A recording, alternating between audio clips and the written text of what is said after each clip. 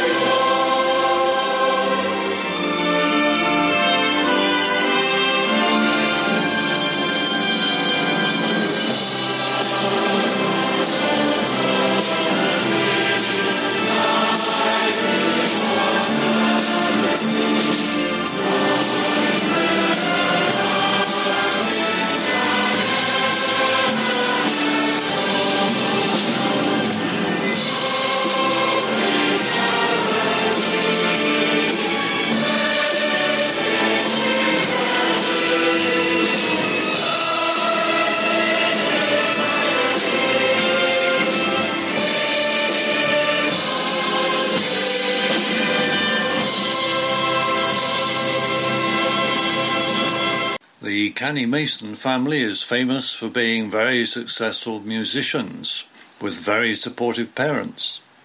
Their mother, Kadiatu, is of mixed Welsh and Sierra Leonean background.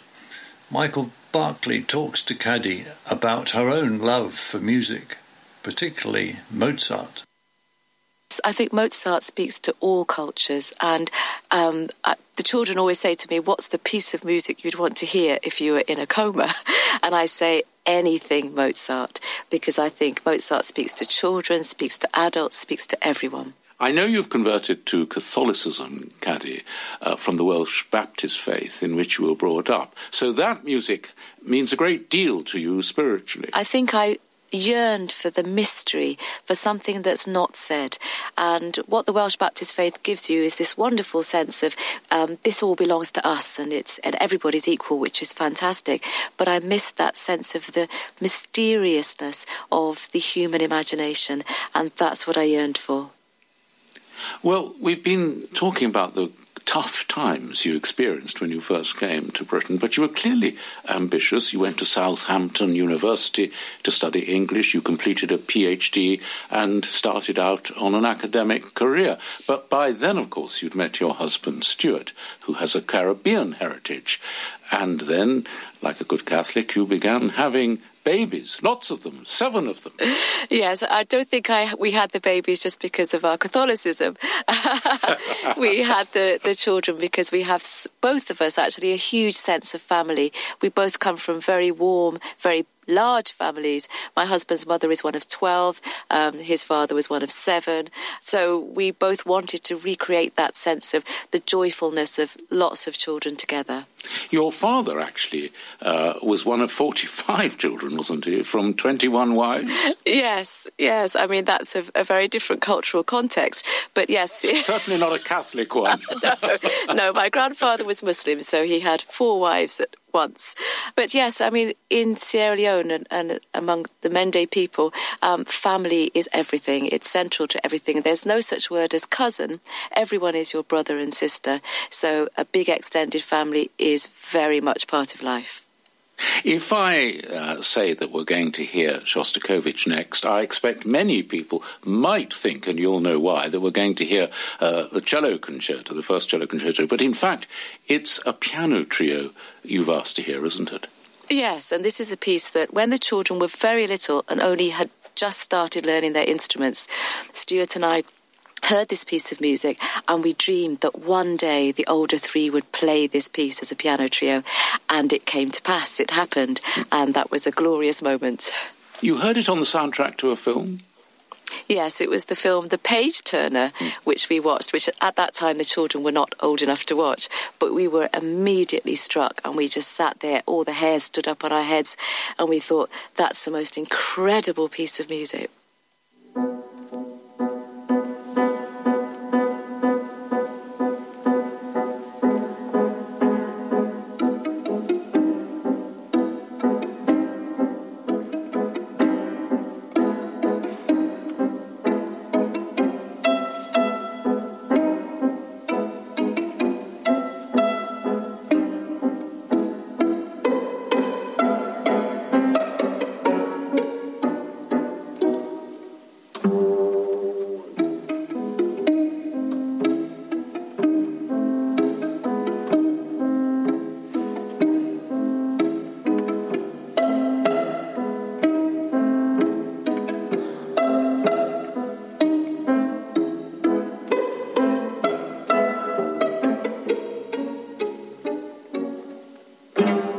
The only hymn tune by Mozart that I know about is this one, the St. Michael Singers and Take My Life and Let It Be Consecrated, Lord, to Thee.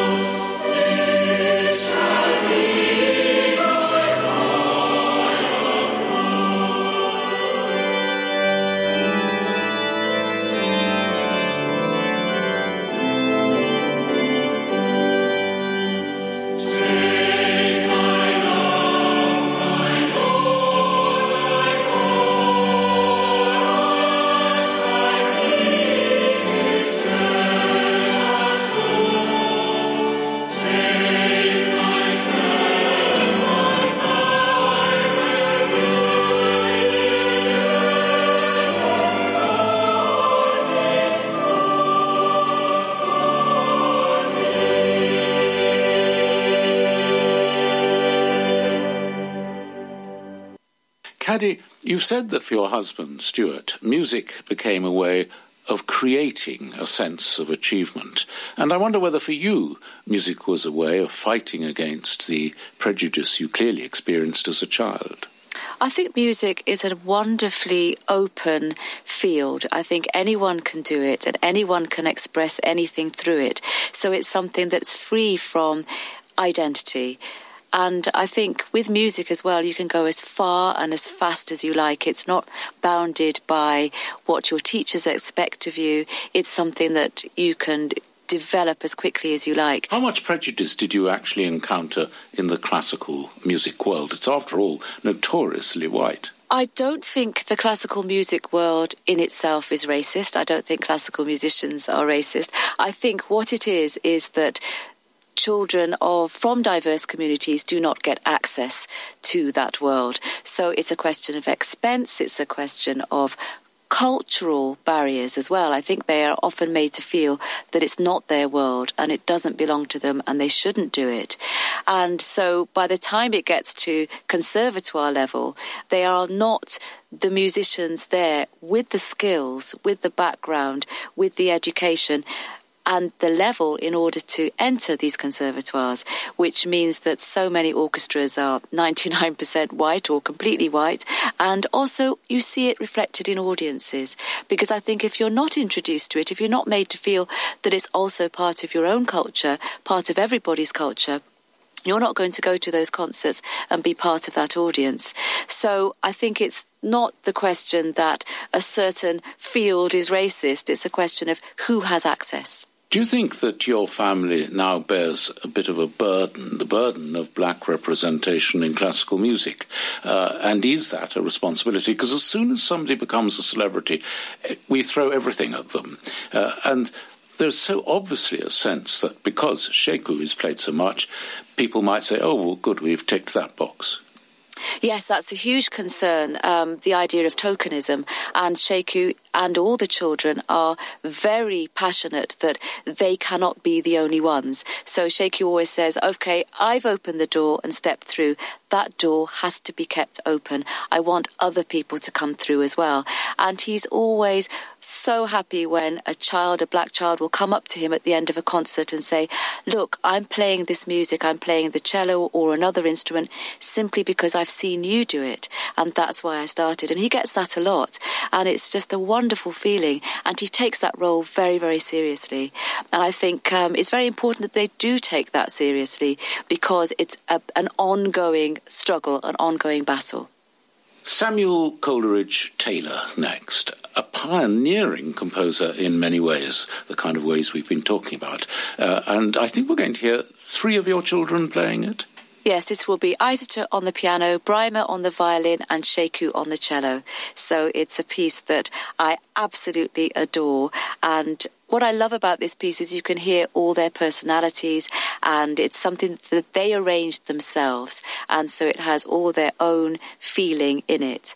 And for me, Samuel Coleridge-Taylor was a composer who I loved as a child. I actually had his poster on my wall, and the reason I loved him was because his father was also Sierra Leonean and he was mixed race, and his music just spoke to me. And the piece, of course, Deep River, from the black slave tradition in the United States, is something that means a lot to the children with their heritage in the slave histories of the Caribbean. And this is a piece which for me is on two levels. It's a piece about freedom, and it's also a piece about dying and going back to Africa, which is home.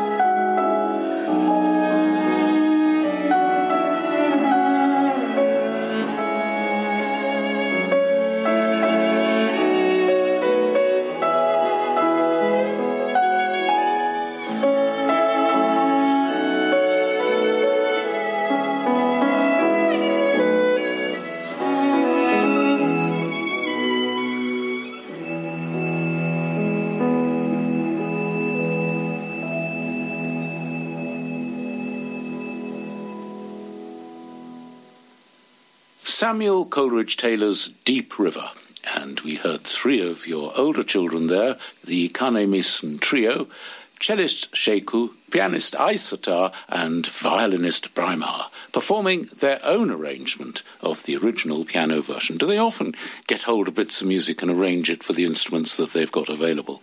Yes, and they've always done that since they were very small. And it's the thing that once they've finished their practice, what they have to do for their teachers, then they get together and they jam and they do their own arrangements, and it's very spontaneous. And they've always done it.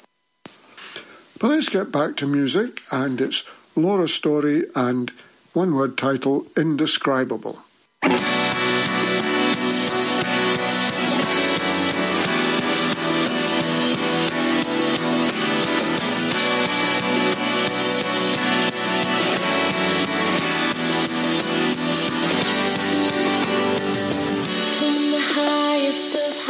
To the depths of the sea, creation's revealing your majesty. From the colors of fall to the fragrance of spring, every creature's unique in a song that it sings, all exclaiming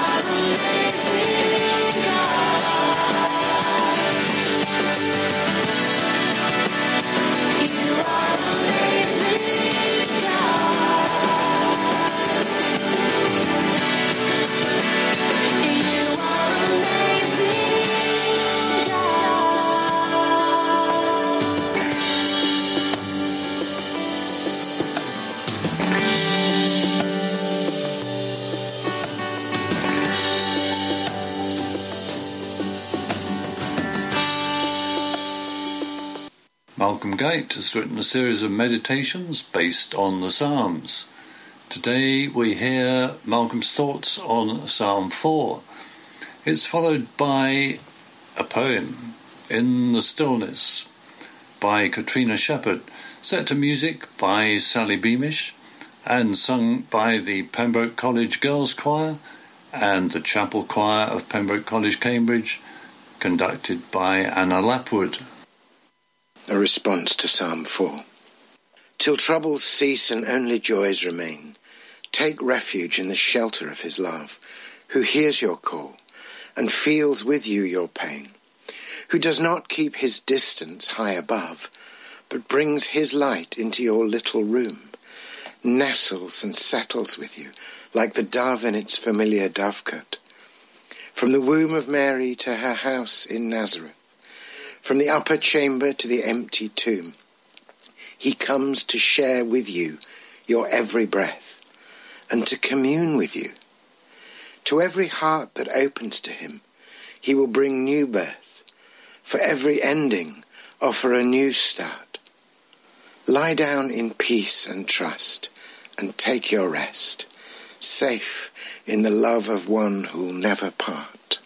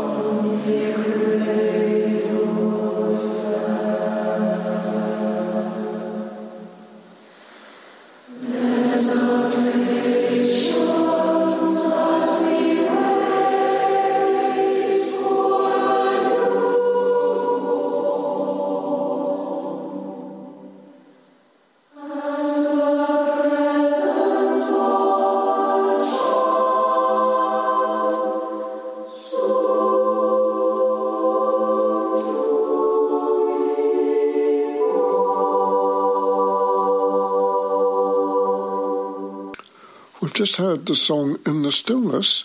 Now here are Kingsway's Voices of Worship with Be Still.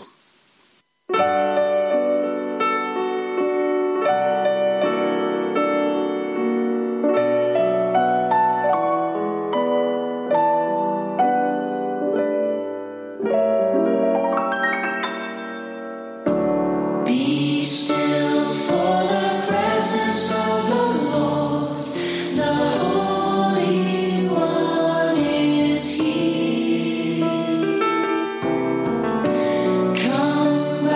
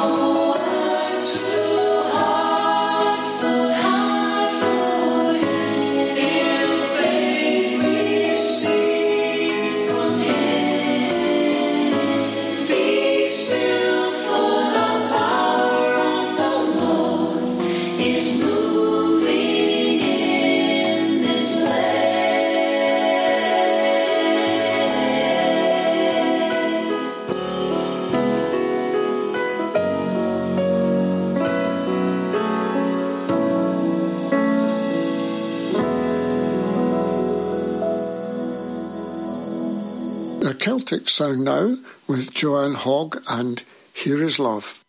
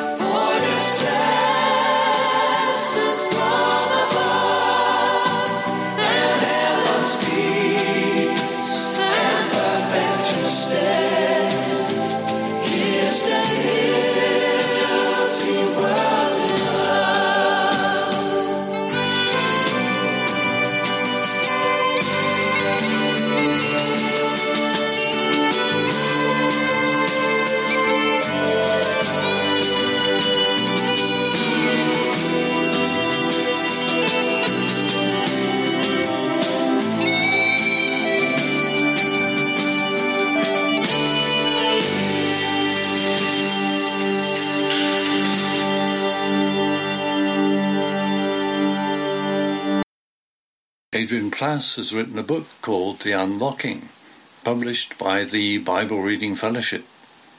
Today, Adrian talks about being good enough. Am I good enough? Now Peter was sitting outside in the courtyard. A servant girl came to him and said, "You also were with Jesus the Galilean." But he denied it before all of them, saying, "I do not know what you are talking about."